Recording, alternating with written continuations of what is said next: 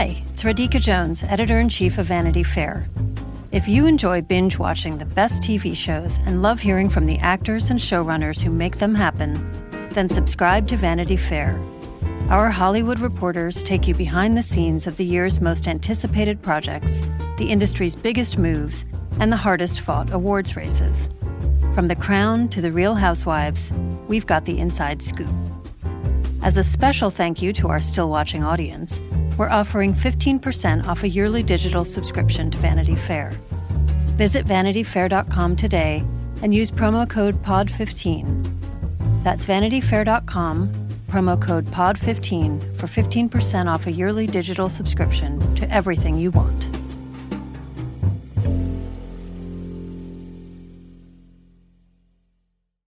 What do you watch, Ethan? What do we watch? Like documentaries? Ted Lasso sometimes? Love Ted Lasso. Oh, you like it? Yeah, Yes, of course. So likable, right? Yeah. I don't watch Ted Lasso. Love No? it. Yeah, such a good guy. Yeah. So much content now. It's like there's billions of shows. Everyone's trying to keep up. It's kind of too much. suffocating, honestly. It's too much. It's like we're all entertaining each other while the world burns, right? We're all just zombies, you know, like, ugh.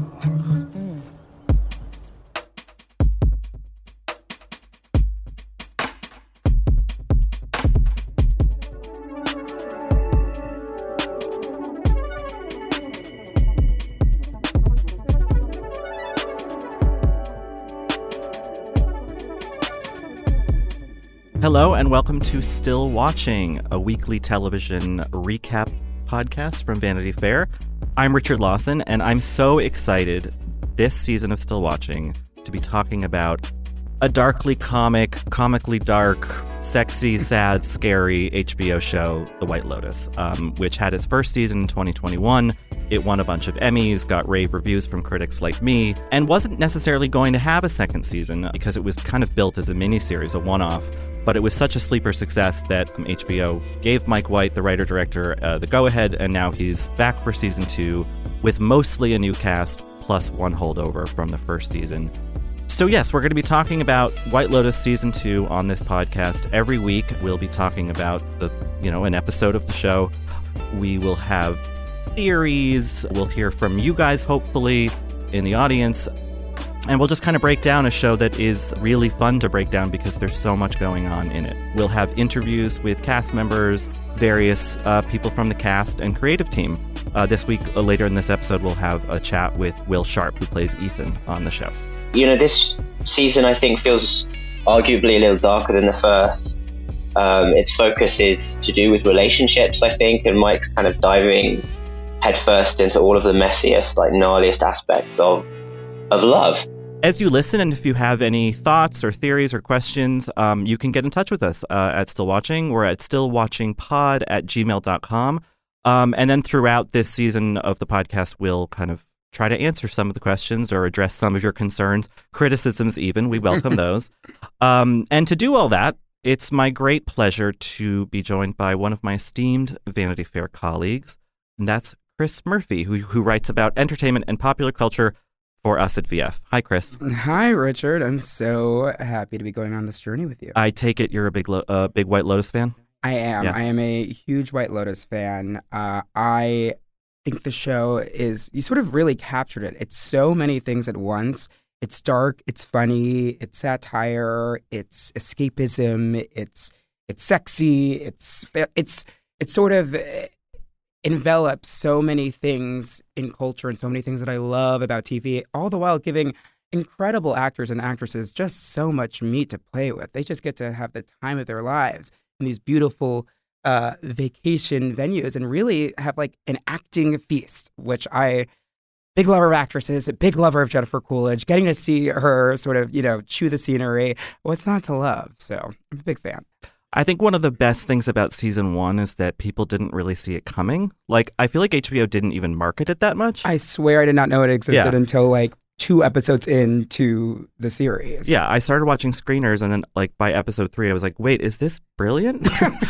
and then everyone else agreed. So it was really exciting. Oh, absolutely. Yeah. And the fact too that the first season was made like sort of in the pandemic. It was like a pandemic project and sort of was set, all at one hotel, and it was able to be just so well acted, so touched on so many different topics, from race to class to privilege to money to murder to queer themes. I think Mike White, he knows what he's doing, and I'm excited to go on the journey with him again. Yeah. So for those not aware, The White Lotus was supposed to be a miniseries. It's now just a regular series with one recurring character. But it's set typically, these 2 seasons are set at very fancy resorts. The first season was in Hawaii, and this time we're in beautiful Taormina, Sicily. Yes. Which adds a kind of a fun Euro flair. And the premise is essentially that it all takes place over 1 week. And so each episode is roughly a day in the lives of various hotel guests. Yeah. Usually they're kind of in little narrative pods that sometimes overlap, but in this season don't really do that. Well, this first episode, at least, we don't really see much of that. But and then there are the hotel employees, famously Murray Bartlett last season. Yeah. And this season we have a new kind of stern Italian hotel manager. Sort of the anti-Armand, if you will, in Valentina. Yeah, yes, exactly. And she's played by the wonderfully named Sabrina Impacciatore, I believe her name is. Yes. Please forgive if we keep butchering Italian names. Yes, I took Italian for 2 semesters in college and was not very good at it. I think I said "non lo so." I don't know most of the time, but we'll do our best with the Italian. I also took Italian, and yet I was even in Sicily this summer. God, we're so qualified to do this podcast. And I would try to speak Italian, and then the hotel people would be like, in like perfect English, be like, "Sir, what do you need?" like they really. Let's not play this game. Yeah. So the last season opened at an airport, and where we found out that someone was dead, and then it jumped back in time. And this season we have a similar thing where a character, Daphne, played by Megan Fahy from The Bold Type, right? Yes. She's swimming in the beautiful ocean on her last day of her trip, and then she bumps into a body. Have you guys been here before? No. The hotel's perfect, and the staff is excellent. The food is amazing. I've heard. And the wine, We are so excited. Italy's just so romantic. Oh, you're gonna die. They're gonna have to drag you out of here. Oh, I'm sure. Well, I'm gonna get in the water one last time. But you guys are gonna have such an amazing trip. Thank you. It was nice to meet you. You too. Safe travels. Thanks. Bye. So we want to hear something funny, trivia bit about that opening scene. Mm-hmm. The 2 women that she's talking to were on Survivor with Mike White. No way. Yeah. Oh my gosh. He became like really close with them. And I believe one of them also pops up in the first season, but I could be wrong about that. That's absolutely fantastic. So it's like his 2 Survivor girlies. He's like, hey, want to come to Sicily and film a scene on the beach, and then you can have like a free vacation. That's called paying it forward. That I love to right. see. Exactly. You screw them over on the island, and then later you're like, hey, come on to set. What a smart player. There were a lot of expectations, I think, for this season, and sometimes second acts, like sophomore seasons, whatever, are sort really of the sophomore hard. Slump is what it's sort of famously called. So, do you think it slumped?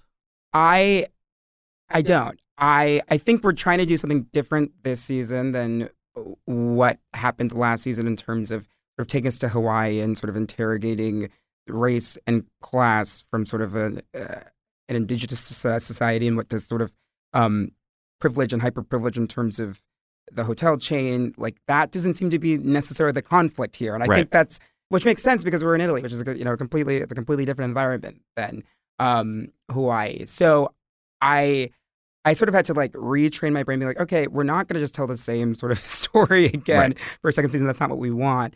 And I do feel that over the course of the first episode, which again, pilots are always tricky. You have to do a lot of exposition. You have to get a lot of, we're getting introduced to, 10 brand new characters. So can't we just sort of go through and sort of talk about the new dynamics at play?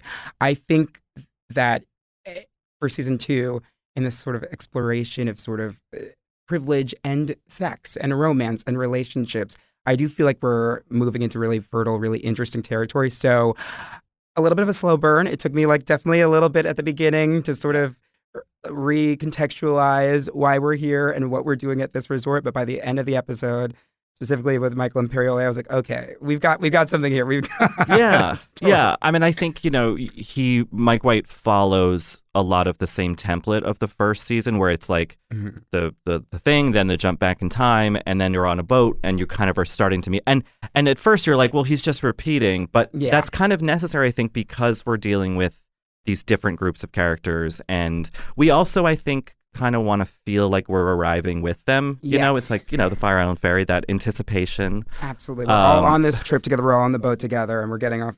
Right, exactly.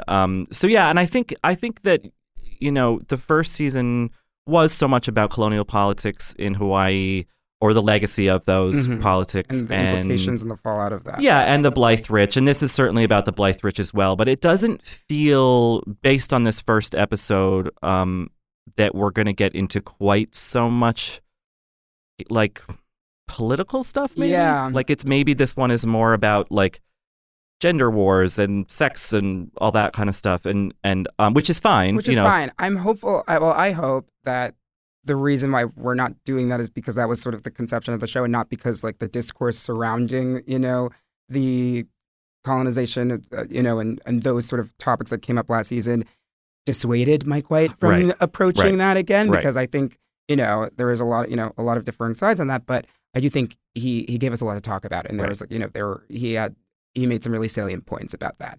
But again, we're in Sicily, it's pasta, it's food, it's wine, it's Rome. There's a completely different vibe, I would say. There is. Yeah. I mean, I suppose he could have like done something about like the refugee crisis in Italy or something, but at the same time, does that really White Lotus? Right, exactly. That might be, maybe he's not best equipped to deal with that. And sometimes staying in your lane can be a really wonderful thing and a really great thing.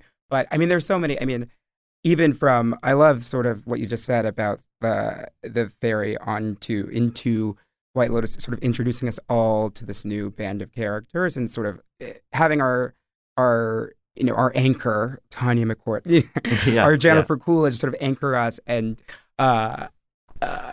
keep us, sort of together on this journey as we meet all these new characters, which I would love to get your thoughts on who popped. What did you feel about the dynamics of these new characters? Well, I think we should first talk about the old character. I mean, no, she's not that old. Tanya, played by Jennifer Coolidge, an Emmy winner. Yes. Really, she's been around forever. She's had some great standout roles in things like Best in Show and Legally Blonde. But this feels very significant for her. Yes. Like, it's because she's being funny, but it's also a bit of dramatic acting. And I guess my question going into the first episode of the season, and I wonder if you felt the same way, is does a little of her go a long way? In that, like, do we need more of Tanya because she's such an outsized character? Do you think she still feels like a human in this first episode? In the first episode, I will say I was a little bit like, oh, of all the characters, I mean, again, Jennifer Coolidge is so wonderful and she's such a fantastic actor.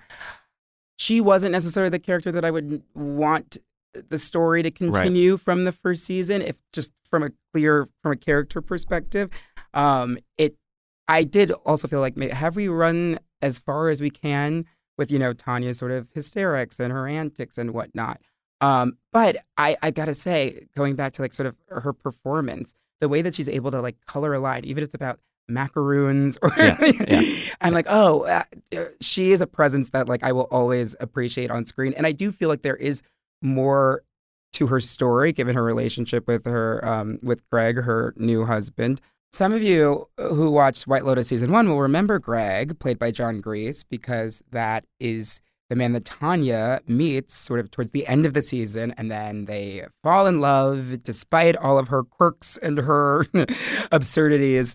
And it turns out, as we learn in season 2, end up getting married. So Tanya is on her trip to the White Lotus with her new husband, Greg, and with Portia, her assistant, who nobody wants there. I just don't know what the big deal is. I mean, I don't know why you're so bothered. Because I said no. Because it's supposed to be romantic. Because it's a vacation in Sicily for us. I mean, it's not like she's like gonna be in our bed and stuff, you know? I mean, she has her own room. Tanya, get rid of her. All right, I'll get rid of her. All right? put her on a plane. Hey. You're gonna have to get lost. I was skeptical of, okay, is this going to be diminishing returns from her? And I do think that, like, at least the beginning of the first episode, we don't know exactly why. I didn't really feel like, oh, I'm so happy that Tanya is back with us. Right. Yeah, I mean, I think that it's a fine line with her where, you know, once in a while a joke like when Greg like goes to the bathroom, he's like, I'm gonna wash up, I have swamp crotch. And she says, he's always thinking of me. Like, that's funny, but I think it's good that White is restrained and not giving her one of those lines every scene. Yes. You know? Yeah. I do hope that with her arc this season, I don't know where she's headed, but the Greg of it all gives me concern. You know, he's in the bathroom talking to maybe someone at work, but who knows who he's talking to. And he's being kind of mean to her about the macarons and like her weight and stuff. Yes. I kind of hope that it's not just the expected, like, oh, he turns out to be just after her money and he's a jerk. Like, I hope that there's a twist there in store. Yeah. I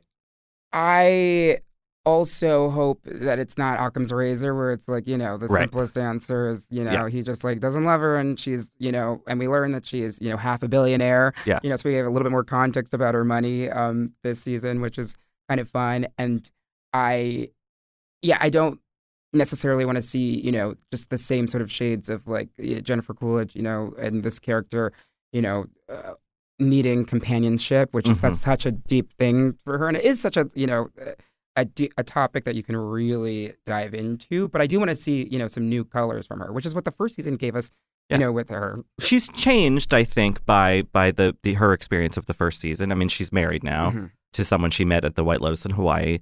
I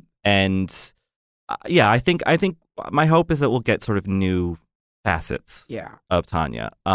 Did you expect Greg to sort of be kind of an asshole after the first season? Oh, yeah. I mean, I kind of assumed because it's Mike White and I think more in his early career, he could be kind of like almost nihilistic, like kind of mean to his characters, I guess. Yeah. And I think over the years between this and Enlightened and, you know, some other stuff, he's softened a little. Yeah. And I think he does love Tanya. And obviously he loves Jennifer Coolidge. It's weird that they hadn't worked together before. Yes, that is actually completely bizarre. But now we have as a kind of a ballast to Tanya's crazy energy is the relatively more normal Portia, her assistant, played by Haley Lou Richardson, who's a great young actor. People should see The Edge of 17. Oh yeah, she was a Disney girl too growing up. Oh, was she really? And was she on Survivor? I mean, at this point, who wasn't? Yeah, it's great to sort of have someone like who's grounded in reality to sort of play off Tanya and to play off Jennifer Coolidge in that way. And I really empathized with. I've had some crazy bosses in the past and worked for some. I worked for some women who are very similar to Tanya, actually. Okay. Well, you are from the theater, so oh yeah, you know there are a lot of big characters in that. Just say Patti LuPone. It's okay. She's not an actor anymore. She said she quit. She did. She gave away her equity card. But I'm used to sort of. It was very fun, and I think I'm very curious to see how this sort of, you know, more grounded, you know, younger, potentially maybe a little lost character of Portia plays off of Jennifer Coolidge and Tanya and deals with her antics. And, you know, 1 second I will say the one thing that was that I didn't buy in the first season, just given that we're after the pandemic, is when Tanya sends Portia away because her husband, Greg, doesn't want the assistant on the trip, but says you can't go too far because Tanya needs her. Yeah. And so then they're at the hotel restaurant together, and Haley Lou Richardson's Portia has to hide behind a big menu, which in the days of QR codes, that wouldn't happen anymore. Fair point. Although, I don't know, maybe the White Lotus is too fancy for QR codes. I would hope so. I would hope so. Yeah. She's also, Portia's complaining about being stuck in the room, and it's like, I think your room's probably pretty nice. Like, it's not the worst thing. It's not a Days Inn here. Yeah. But she seems to be dealing with some bigger issues than having a difficult boss. Like, we see her by the pool talking to a friend on the phone, and she's, complaining about Tanya, but she's also talking about maybe losing her mind a little bit during quarantine, which, you know, COVID. We can relate to. But also just it feels like there's something else going on with her, like some kind of mental shift or collapse or something that I'm curious to see kind of sussed out. Yes, that we set the sort of the stage for, but again, we've got 6 more episodes to go. So so we've got a slow burn. Still watching. We'll be back in just a moment.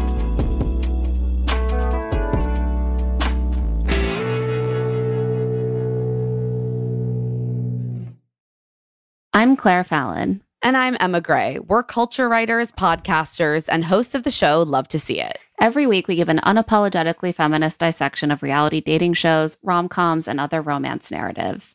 We unpack all the weird messages they send us about love, sex, and dating. And we dive into all the details with special guests like actors, authors, and cultural critics. You can find Love to See It wherever you get your podcasts. New episodes drop every Tuesday. Facciamo una cosa a 3. Lo facciamo pagare il doppio. No, Lucia, non lo posso fare. Ah, fagli, è facile, lo faccio io. I'm very curious what Lucia and Mia are going to be doing this season. It's like, are they going to be like the Rosencrantz and Guildenstern? Like, are they going to be kind of like Zelig-like figures who just kind of pass through these people's lives, or are they going to kind of start to instigate their own action? And I will say, given what we talked about earlier in terms of season 1 being, taking us outside of the hotel and introducing us to, characters who work at the hotel. I love that we have these 2 characters to sort of ground us in actual Italy and sort of these local characters to sort of that provide, a complete class distinction. I mean, we see Lucia being like, I'd love to go to Hollywood. I would love to go to Hollywood. And she's clearly a working girl. She's a sex worker. She does not have access to this hotel. I mean, her relationship with Valentina, it's a little fraught from the jump. Yeah. And so even though we might not be getting with season 2 of White Lotus as sweeping of a commentary on class and as we might have been getting in season 1, we're still in conversation there. Oh yeah, for sure. And I think that we can watch the show even if it's never plainly stated on the show. Like we can watch it with the knowledge that like Sicily is very poor. There are pockets of it like Taormina, other tourist towns that like have these lovely things, these expensive things. But the majority of the island is, I think, among the poorest parts of Italy. So like it would seem that Mia and Lucia are from more of that, Yes. And so the first season was so, I think, but at the end was so powerful in the way that it kind of illustrated how disposable service workers are and the other first people. episode of the first season, we follow this one woman who gives the baby and then she completely disappears, Exactly. right? Yeah. So we don't have that Yeah. device here, but that's such a great, that's such an He illustration can't of that. repeat that. I think that's the thing. It would be like, we're just going to do the same thing, but in Italy. So it's interesting watching what he maybe kind of edits out of the template, and what he's kind of add in. I think this episode, when I first watched it, didn't quite grab me as much as I hoped because I think he hasn't added everything in yet. Yes. There's more ingredients to be added into the stew, and that definitely makes sense. But I do think Mia and Lucia will be, are going to be key ingredients. Yeah. Money is also a big topic for 4 other characters. Oh, my goodness. We have Harper and Ethan, Aubrey Plaza, and Will Sharp. Ethan is some kind of tech guy who has just sold a company and is now rich. Tech big shot. Yeah. But not like swaggering around. Like he's not that kind of guy. He doesn't seem like a Silicon Valley bros we read about too often. Yes, no, that's definitely more of a Cameron vibe. Right. More of the Theo James character, who is a finance guy. He is very, very confident, very sort of frat boy energy, very much. They're very much diametrically opposed in that way. And we learn that they're friends because they were roommates in college. Yeah. And he even says, like, we weren't even friends, we were roommates. And right, we got put together. Yes. Like, it wasn't by choice, it was sort of by fate. Yeah. And for some reason, Cameron and Daphne, who we mentioned earlier, who is his wife, they've invited Ethan and Harper on this trip for mysterious reasons. Yes. Maybe just to hang out, maybe because they're now part of the wealthy class. Well, it's very clear that they're definitely not friends. No. And in fact, they when in private, Cameron and Daphne more Cameron kind of talk shit about Harper. Yes. Who is a little uptight, a little uncomfortable, but also in the complicated way that Mike White writes characters, she's right about a lot. Oh, 100%. And so we sort of get these two couples, one that's seems to be less happy but with each other, but more culturally aware, and one that is blissfully ignorant, if you will. Right. Well, yeah, I mean, that's the thing. That blissful part of that is like when Daphne says to Harper kindly, "Oh no, the world's not going to end." I was like, "Oh, good." Like I felt like comforted by her sentiment, even though she has no idea what she's talking about because she doesn't read or follow the news or anything like that. I'm really curious what this foursome is going to get up to because you could see the obvious possibilities in Harper and Cameron go up to Harper's room. She's getting suntan lotion. He's getting a bathing suit because his luggage was lost because they made the mistake of not flying through Munich, as Valentina says. Shrewdly pointed out. And he gets naked in front of her. And I think Can we talk about that? Yeah, we have to talk. Right. He knows she can see him, right? Yes. Yeah. I have to. I got to shout out bisexual king Mike White for filming it in such a really sort of a erotic and sort of sultry way. Where from we're only one episode in, and we don't know too much about these characters yet, but he seems to be the type of alpha male guy who wants to be seen, and wants to attract attention from many women, not only his wife. Well, he knows he's good looking. Yes. He knows he's rich. It sounds like he's always been kind of an asshole. Yes. He's at dinner calling Ethan the original incel. He's making fun of his sexual prowess. But at the same time, he's being kind of flirty with Ethan. He's like, "You're a good looking guy. I would do you, all this stuff." And you're just like, I think that he's just like, I kind of need everyone to be attracted to me. But yeah, I think the obvious storyline would be Harper and Cameron have some sort of affair. Maybe that is what's going to happen. Maybe that is, but maybe. But I kind of feel like Mike White is going to bob instead of weave. I don't know. I do. Yes. He probably will bob instead of weave. But I do also love sort of like the meta narrative, the story about the Moor's Head, right? So they sort of set that up, in terms of it's a vase. It's like a sculpture of a Moor's and they really are everywhere in Sicily.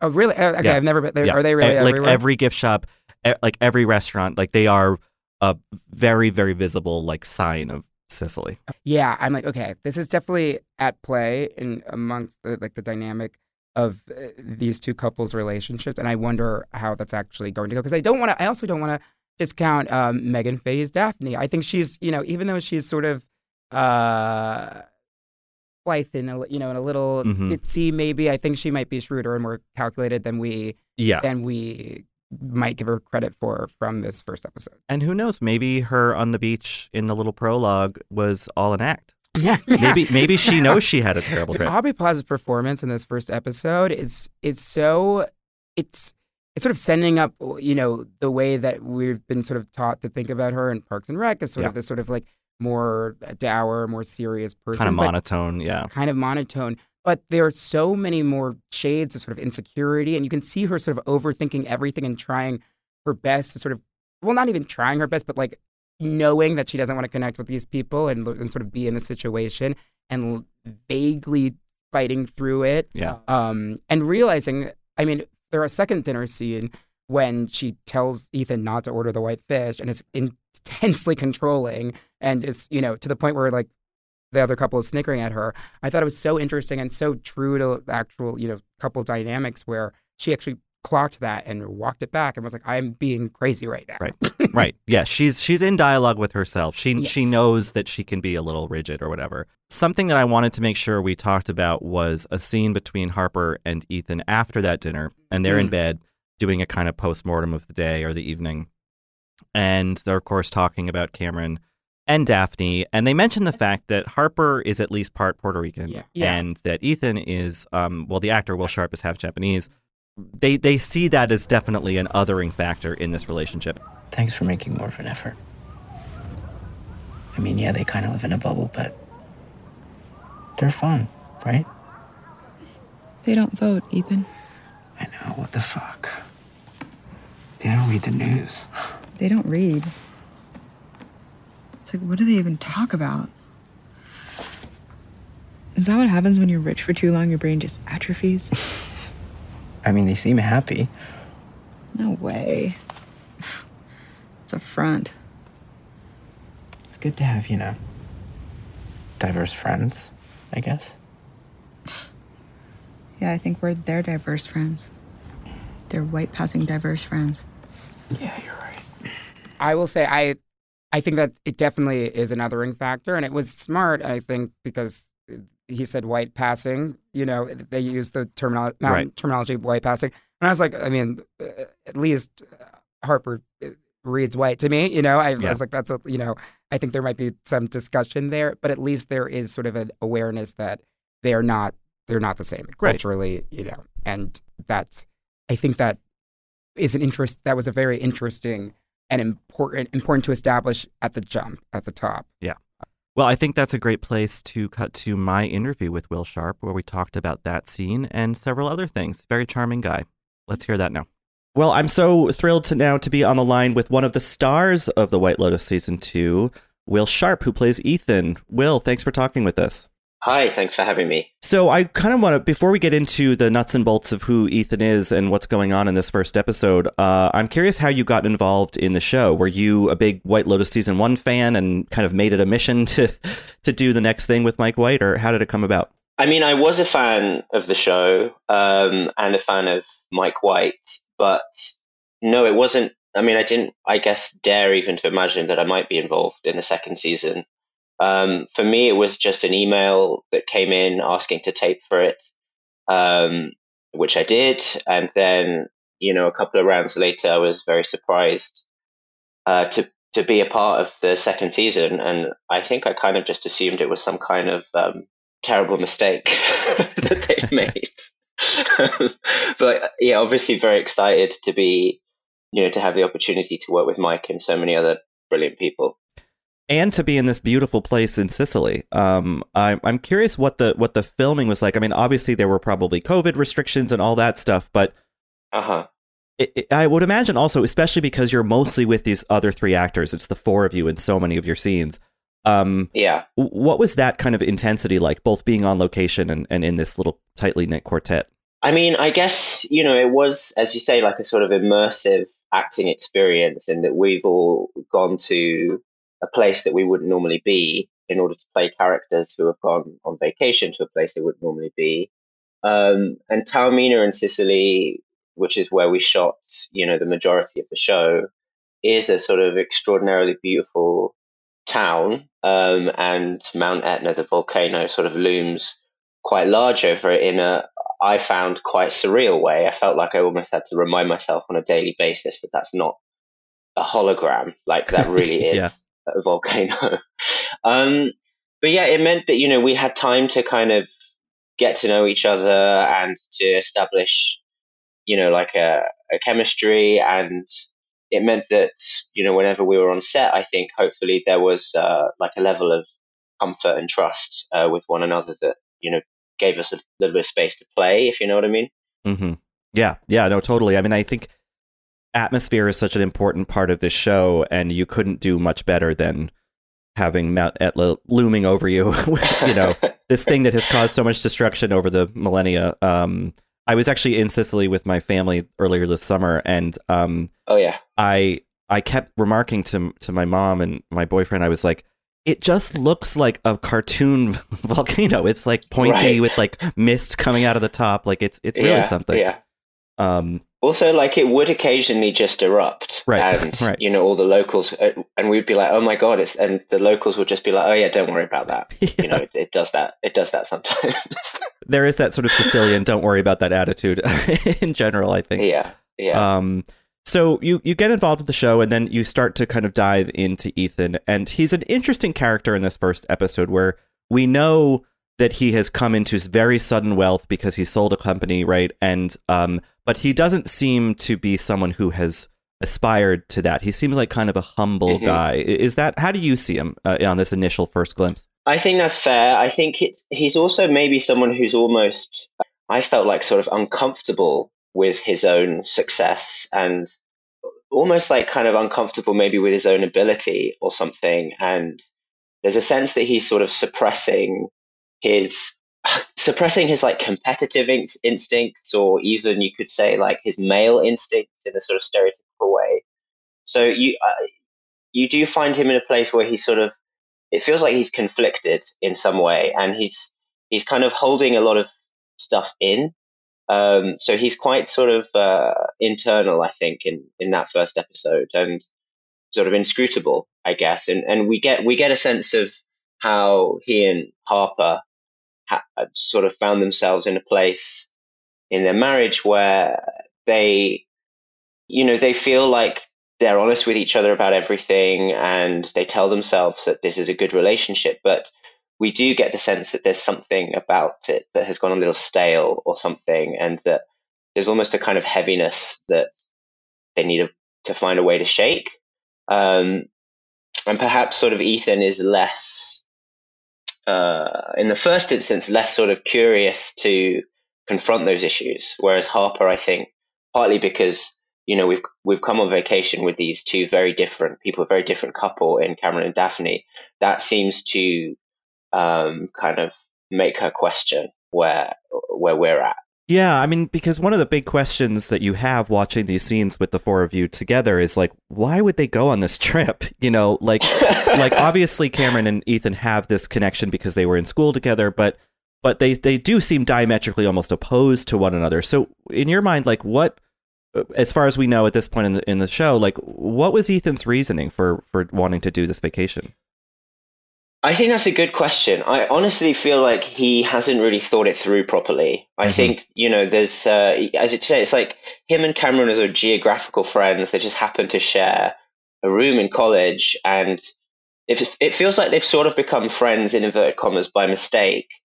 And in a similar way, it feels like they've ended up going on vacation together by mistake.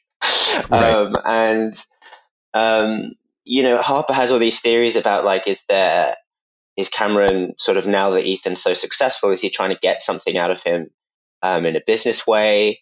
But I think like, maybe on a subconscious level, Ethan does have his own reasons for accepting the invitation beyond just like, hey, maybe like now we have this money, it's okay for us to go on a big splashy holiday like this. Let's see how it goes. Just hang out with these people. They're a little different to us, but they can be fun. They're funny. Just like see the funny side of how different they are to us. That's certainly like the narrative that he's like telling himself. I think it's like, hey, what's to lose? We're going to a beautiful place, and Yeah, and there's almost something maybe even experimental about it, where he's like, well, this is kind of the world we're going to be in now that we're really rich. And so maybe we should test it out and do that with someone I at least know a little bit, right? In Cameron. Yeah, I think that's fair. Yeah. Do you have any sense in your head of, because I don't, correct me if I'm wrong, but we don't really find out what the company was that he sold, do we? No, the sort of, the kind of, the tech side of it is very much off screen. Right. So I think, he is carrying a sense of the pressure that brings, and how that has kind of perhaps overtaken his time and his life somewhat, and maybe how he uses it as a kind of escape from his personal life. But in terms of like what exactly like the technical aspect of that business was, doesn't seem to be what Mike is interested in. I think he's more interested in just where the couple are at, where are Ethan and Harper at in their relationship, and how is this vacation gonna, change that? Yeah, I think certainly a less nuanced, subtle writer than Mike White would make potentially Ethan a kind of parody of that sort of tech bro, nerd made good on, some great idea. And yet we see little flashes of that sort of personality type, let's say, in a dinner scene where Cameron is saying, oh, he's the original incel. He's basically calling him like kind of a beta or whatever, whatever the terminology is. How did you kind of consider that a potential part of Ethan's character as you were kind of playing these scenes?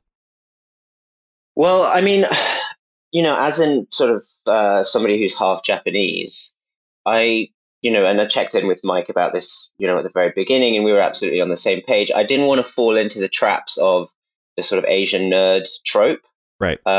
If you like. And so I really wanted to sort of bring a kind of a mess to Ethan and a darkness, actually. And I guess, just to make him sort of complex and human and not kind of too like overly consumed by like the mathematical aspects of his work, if you know what I mean, and more just like, here he is on vacation with his wife. He wants everything to be okay, but as you say, he's also sort of kind of taking shit from all sides in this first episode, and that kind of builds, I guess, as it goes on. And there's a feeling of how, when we first meet him, I feel like that we know there's some kind of a fight in him. There's some kind of a fire in him, some kind of a drive, because he's achieved all of this success. But he really is kind of burying that pretty deep at the beginning. And so I guess, like, together with Mike, like, I wanted to try and find a way to just give a sense that something is simmering here, and there is perhaps some kind of crisis, whether it's his own crisis or a shared crisis with Harper or both, is perhaps looming. Do you know what I mean? Like, just to give a sense that, like, he is carrying something, but he's just not ready to confront it yet or to make use of it. I think he's trying to be decent. He doesn't want to be like Cameron. He wants to sort of, yes, be successful, but not wield that like a cudgel, against other people. And I think that's a really interesting kind of shading. And I think that, you brought up being half Japanese, and there's a scene where Harper and Ethan are talking about, like, that they are maybe Cameron and Daphne's diverse friends because she's Puerto Rican. And, yes. Do you think the show is saying something about that kind of, it's not code switching exactly, but like the way that people of color like have to sometimes feel they have to act in largely white spaces?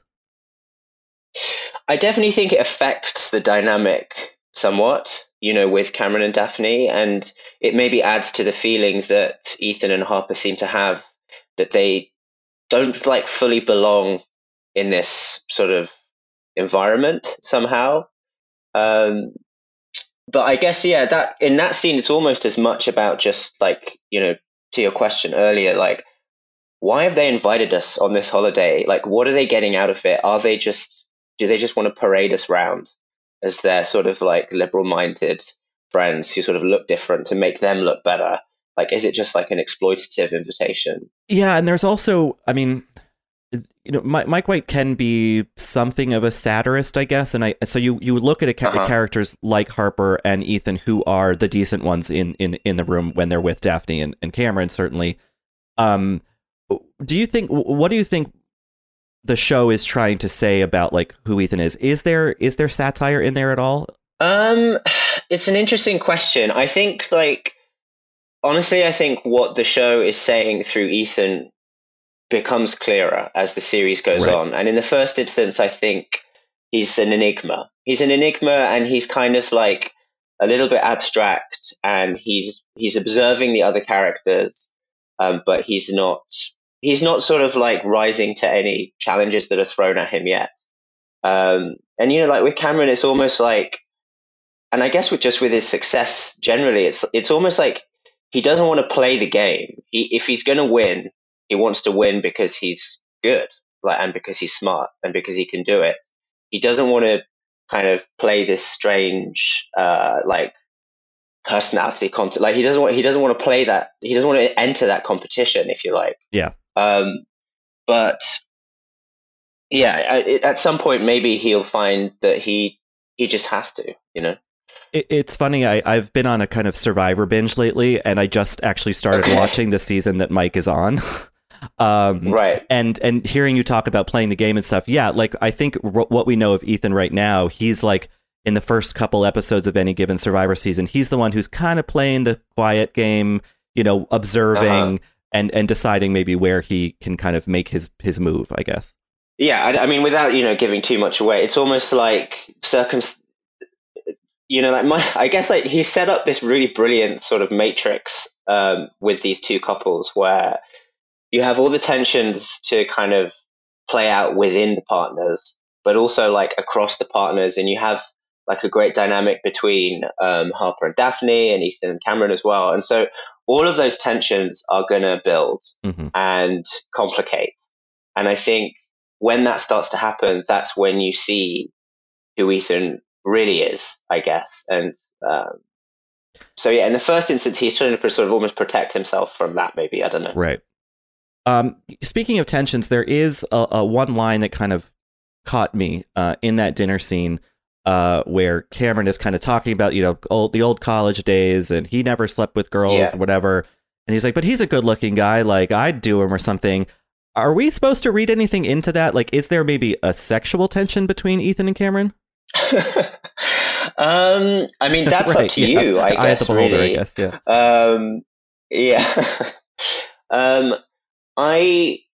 I mean, I guess, like, as Ethan, occasionally I ask myself the same question.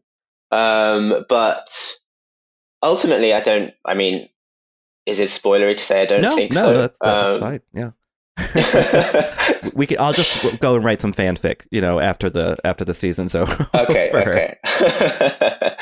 Yeah, obviously we are a little bit bound because we don't want to jump ahead into further plot development. But I'm curious about this shoot. Going back to the Sicily of it all, the kind of cloistered environment that you were in. Like, were you able, as a cast or just on your own, to like enjoy your surroundings, or was it kind of all work all the time? No, it wasn't all work all the time, and there was definitely like fun to be had, and I think we got pretty close as a cast, and you had time, like, because of the ensemble nature of the show, you had time to kind of, I guess, reflect and meditate on the scenes coming up, which was unusual, I guess, for many of us, but it was also like, we certainly, like, my experience of it was that I wanted to take the work really seriously, and this season, I think, feels arguably a little darker than the first. Its focus is to do with relationships, I think, and Mike's kind of diving headfirst into all of the messiest, like, gnarliest aspects of love in a way. And it's there's a lot of dysfunction.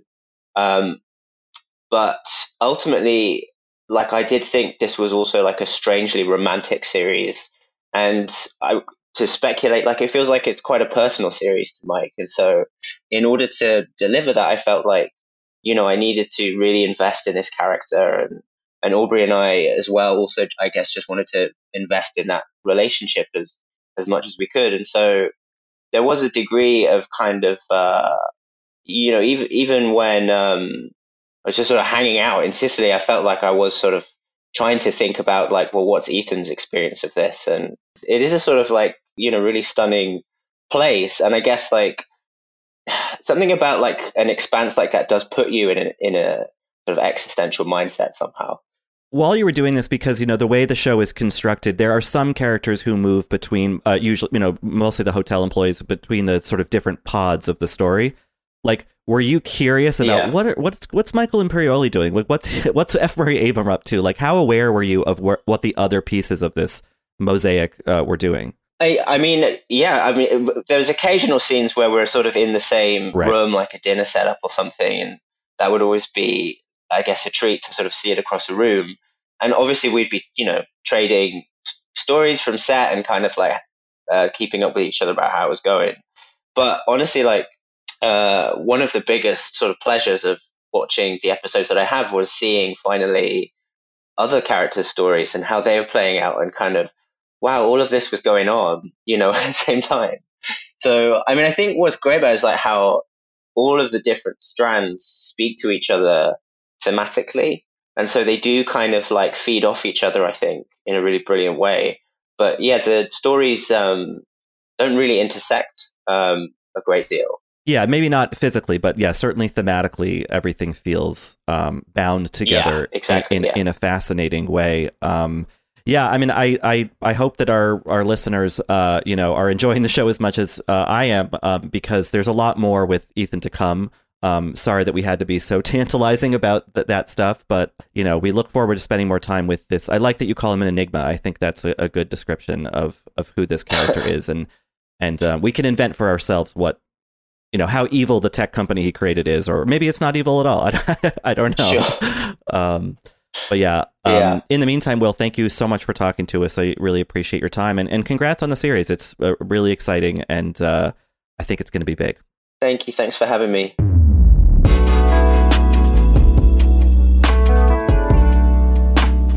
So one of the things I noticed about this season, I mean, maybe my memory of the first season is dim at this point, but like there's a lot more sort of body talk, kind of body humor. The grandpa Bert is farting, and then there's this awkward dinner scene with talking about can an 80-year-old man get an erection?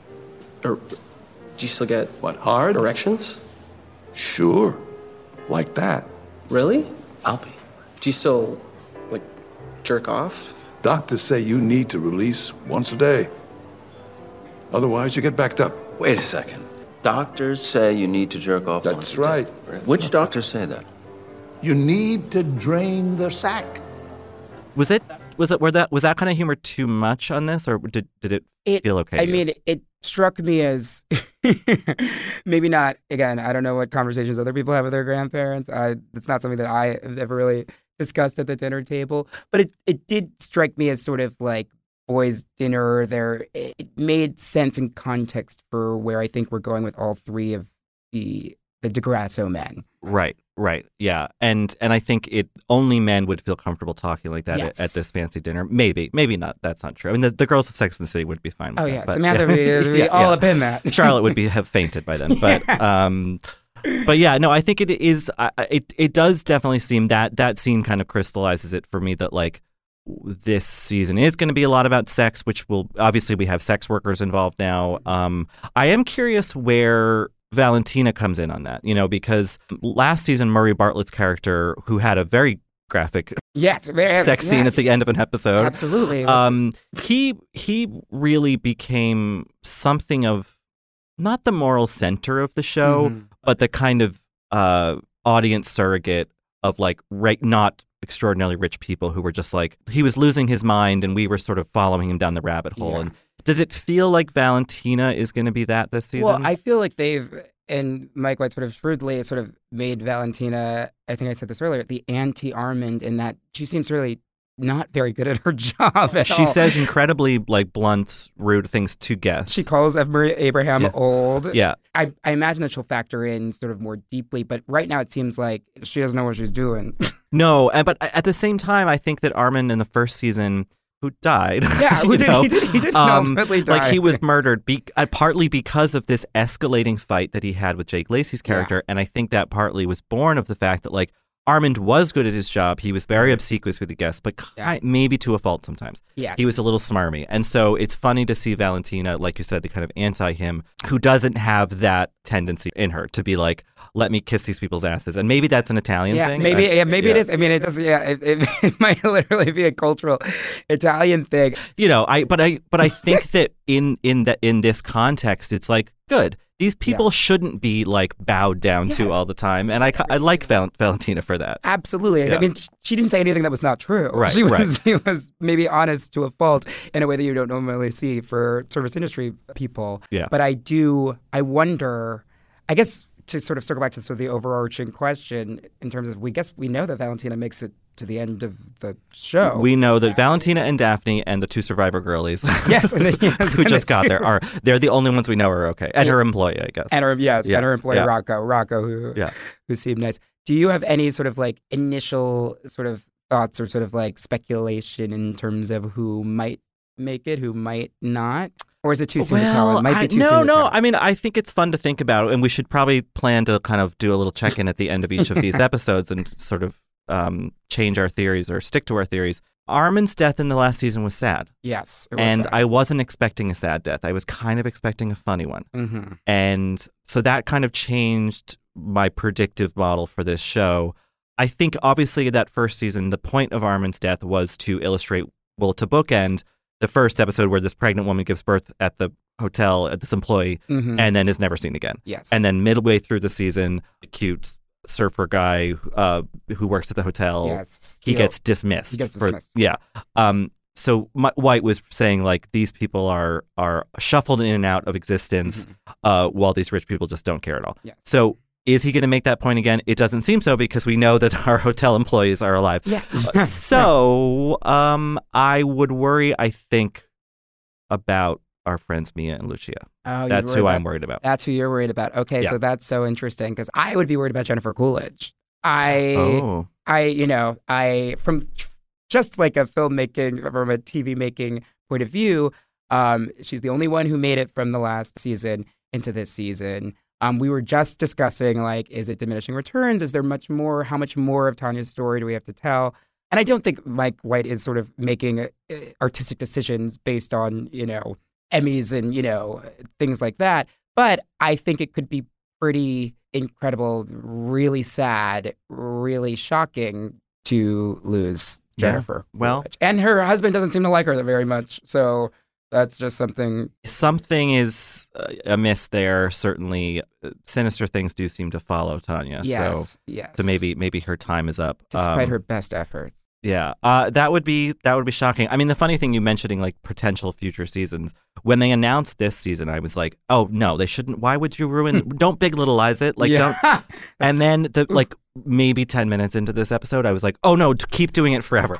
I want more hotels across the world. Like, and just I also had the same initial reaction, but then even when the theme song started and the new sort of like interpolated like Italian club remix of the first theme song, like when the beat dropped, I was like, oh, this is fantastic. I need this escape, even though it shows us, and I think that's something that Mike White does so wonderfully, is that he sort of exposes sort of the horrors of this sort of like privileged underbelly and sort of all of the dysfunction and all of these sort of problems with society, while also providing a bit of escapism. It's a little bit of fun. It's a little 100%. Sexy. I was like, oh, I need to go. I got to go back to Italy. Oh, absolutely. And I think that in itself is its own sort of, design, in that he's like, this stuff is attractive. It's alluring. Yeah. And that's part of what makes it so insidious, you know? And so he both satisfies, like, I mean, I could look at like the lush chairs in their rooms for like an hour. Just like, the umbrellas at the hotel. When I saw, I was like, "Oh my god!" Oh, to die for. Yeah. Well, we'll see who dies. That's going to do it for this week's episode. You can email us, by the way, if you have questions, theories about who's dead, anything like that. We're at stillwatchingpod@gmail.com. Or you can come bother us sort of in person on Twitter. Oh, 100%. Chris, where are you on Twitter? You can find me at Christress on Twitter and Instagram. And you're writing for VF.com. And I'm writing for VF.com every day. Chris does great things you should always read, especially when they send you somewhere. Yeah. Those are always good pieces. Oh my God, that's so. Yeah. Oh my God, they should send me. I'm just trying to get you sent more places. Send me to the White Lotus. We should do the final episode of this podcast from Sicily. From there, yes, absolutely, yes, on location. We should absolutely be. Yes, that will be great for everybody. I think we have the budget for that. They've got it. Condé Nast. Yeah. All right. Well, this has been Still Watching from Vanity Fair. Our editor and producer is Dave Gonzalez, and we had production help from Peyton Hayes and Katie Rich. We had technical assistance from Jennifer Nelson. Stephen Valentino is our executive producer, and our theme music is by Alexis Quadrado. We'll be back next week for episode 2. Looking forward to seeing you then.